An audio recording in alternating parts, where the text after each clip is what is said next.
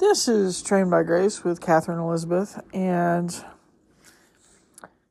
when we're talking about the exile and what has happened, and we start talking about the prophets, we really need to get into some of the songs and some of the poems and set-aside pieces of the prophets. And there's the major prophets, the big ones, Isaiah and Jeremiah. And then there's the minor prophets who aren't so long, which are mentioned in the part about the exile and building the temple, Haggai and Zechariah. And there's other, obviously, major and minor prophets, but we're getting close, at least when I'm recording this, is close to the time that we celebrate Christ's birth. And I felt convicted at this point to take a segue into Isaiah.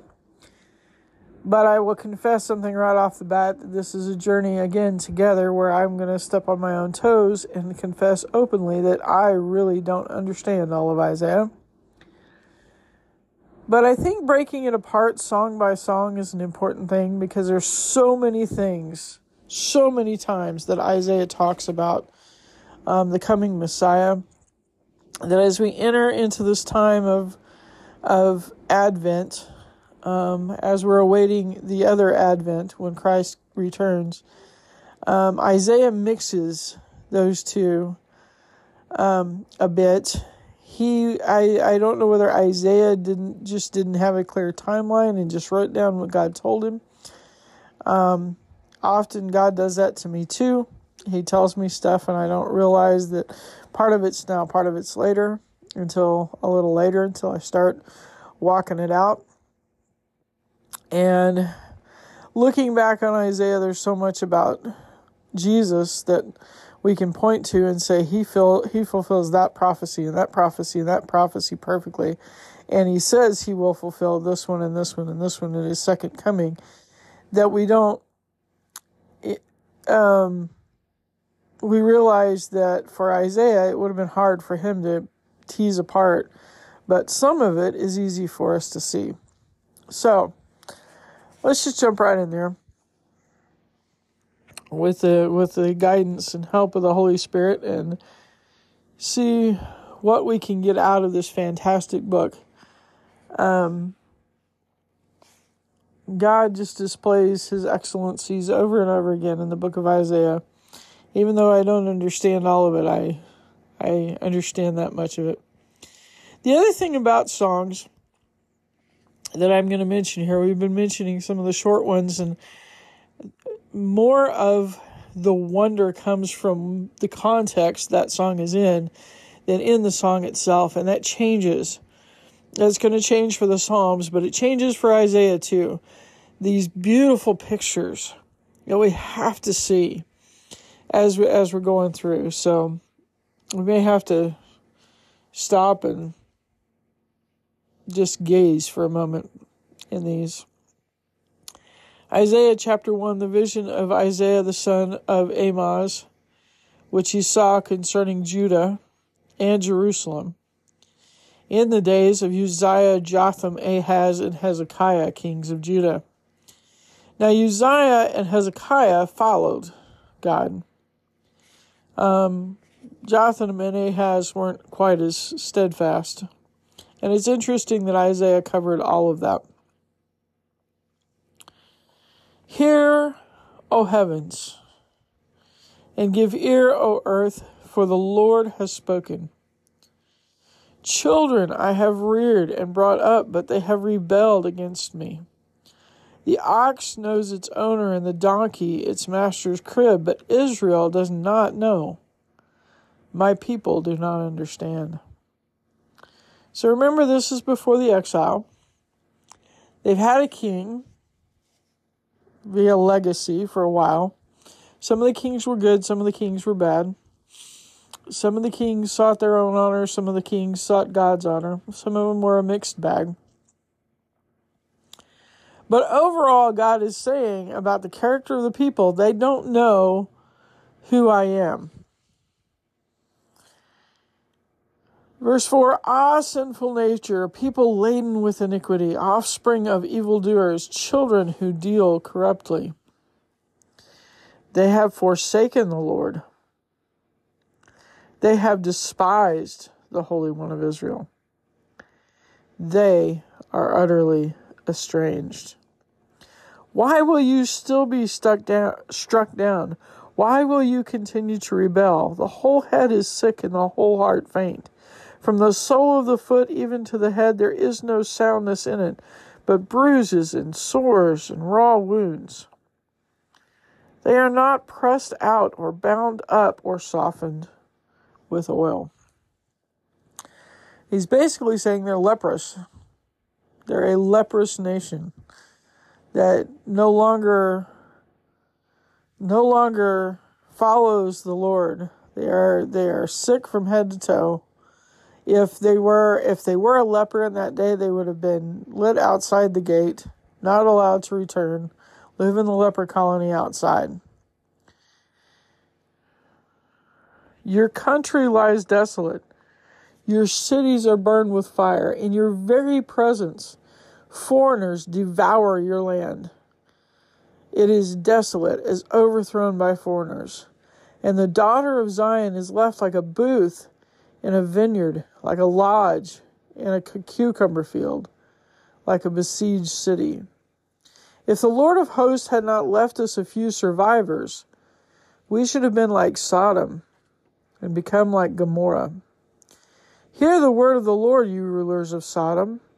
Give ear to the teaching of our God, you people of Gomorrah. What to me is the multitude of your sacrifices, says the Lord. I've had enough of burnt offerings of rams and the fat of well-fed beasts. I do not delight in the blood of bulls or of lambs or of goats. When you come to appear before me, who has required of you this trampling of my courts? Bring no more vain offerings. Incense is an abomination to me. New moon and Sabbath and the calling of convocations. I cannot endure iniquity and solemn assembly.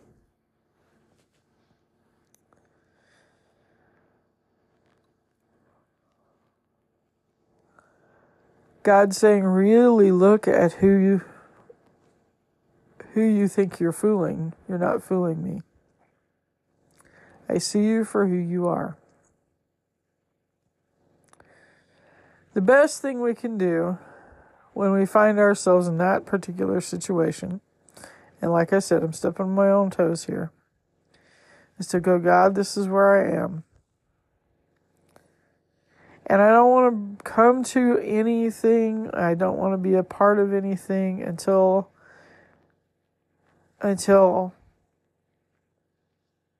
you and me have had a discussion about this. And you show me the way back.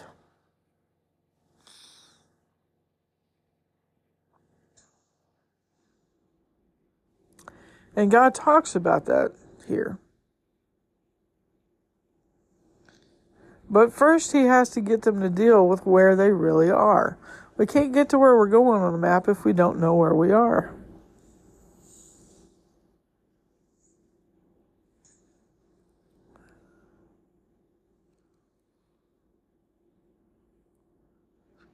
He keeps going.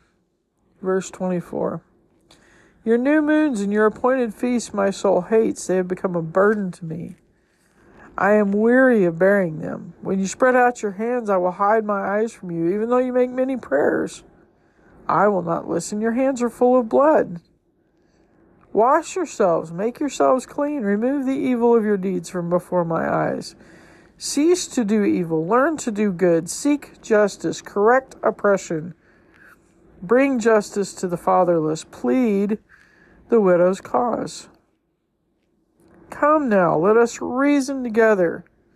This is such a beautiful, beautiful, beautiful set of verses here. Come now, let us reason together, says the Lord. Though your sins are like scarlet, they shall be as white as snow. Though they are red like crimson, they shall become like wool.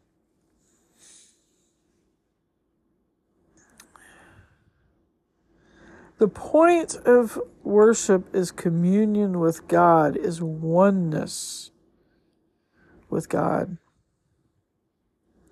Until we have done this reasoning together, there's no point. There's no point.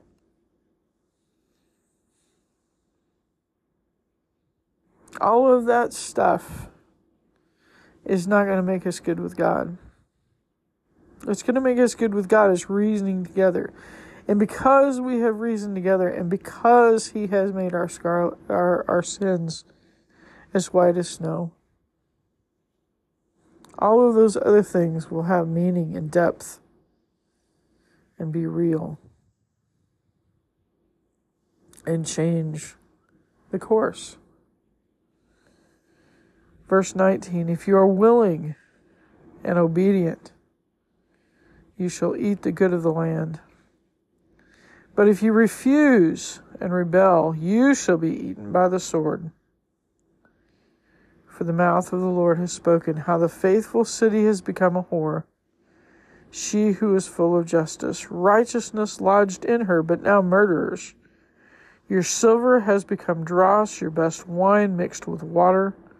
Your princes are rebels and companions of thieves. Everyone loves a bribe and runs after gifts. They do not bring justice to the fatherless, and the widow's cause does not come to them.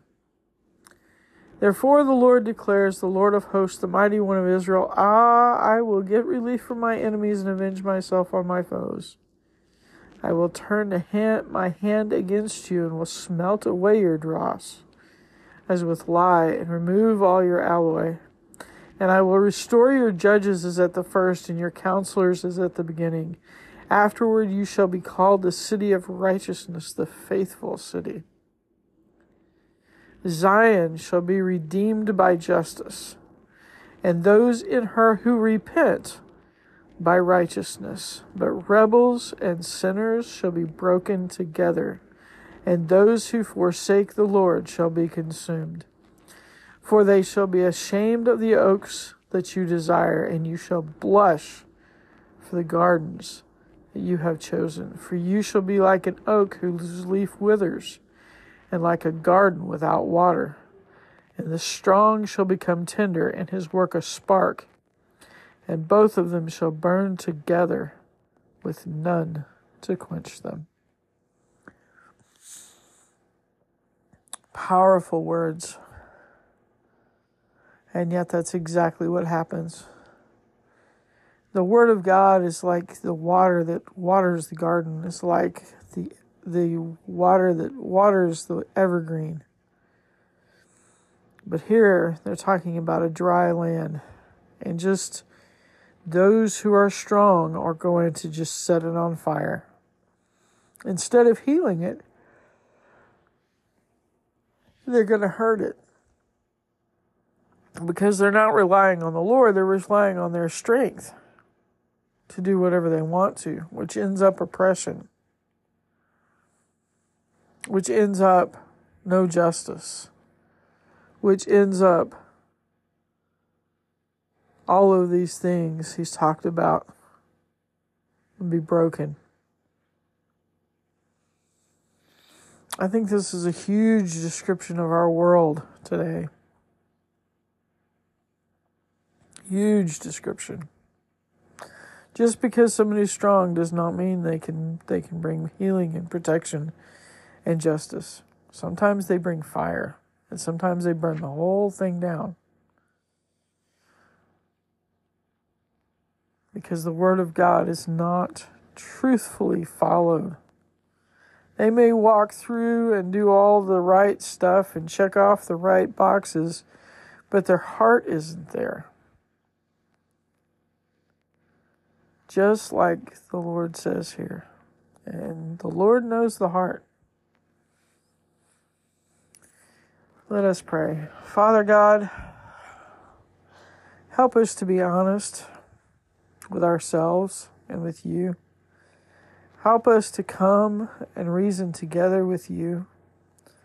Lord, we do have thoughts about you that are not right, and they've resulted in actions that are that are not right, and those all need to be cleaned and made as white as snow. Thank you. Thank you for giving us that opportunity. Thank you for giving us the opportunity to repent. Thank you for telling us when we just aren't what we need to be.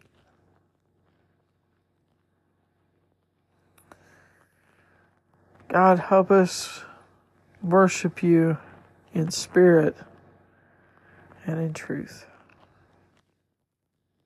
In Jesus' precious and holy name. To you be the glory and the honor and the power and the kingdom forever and ever. Amen.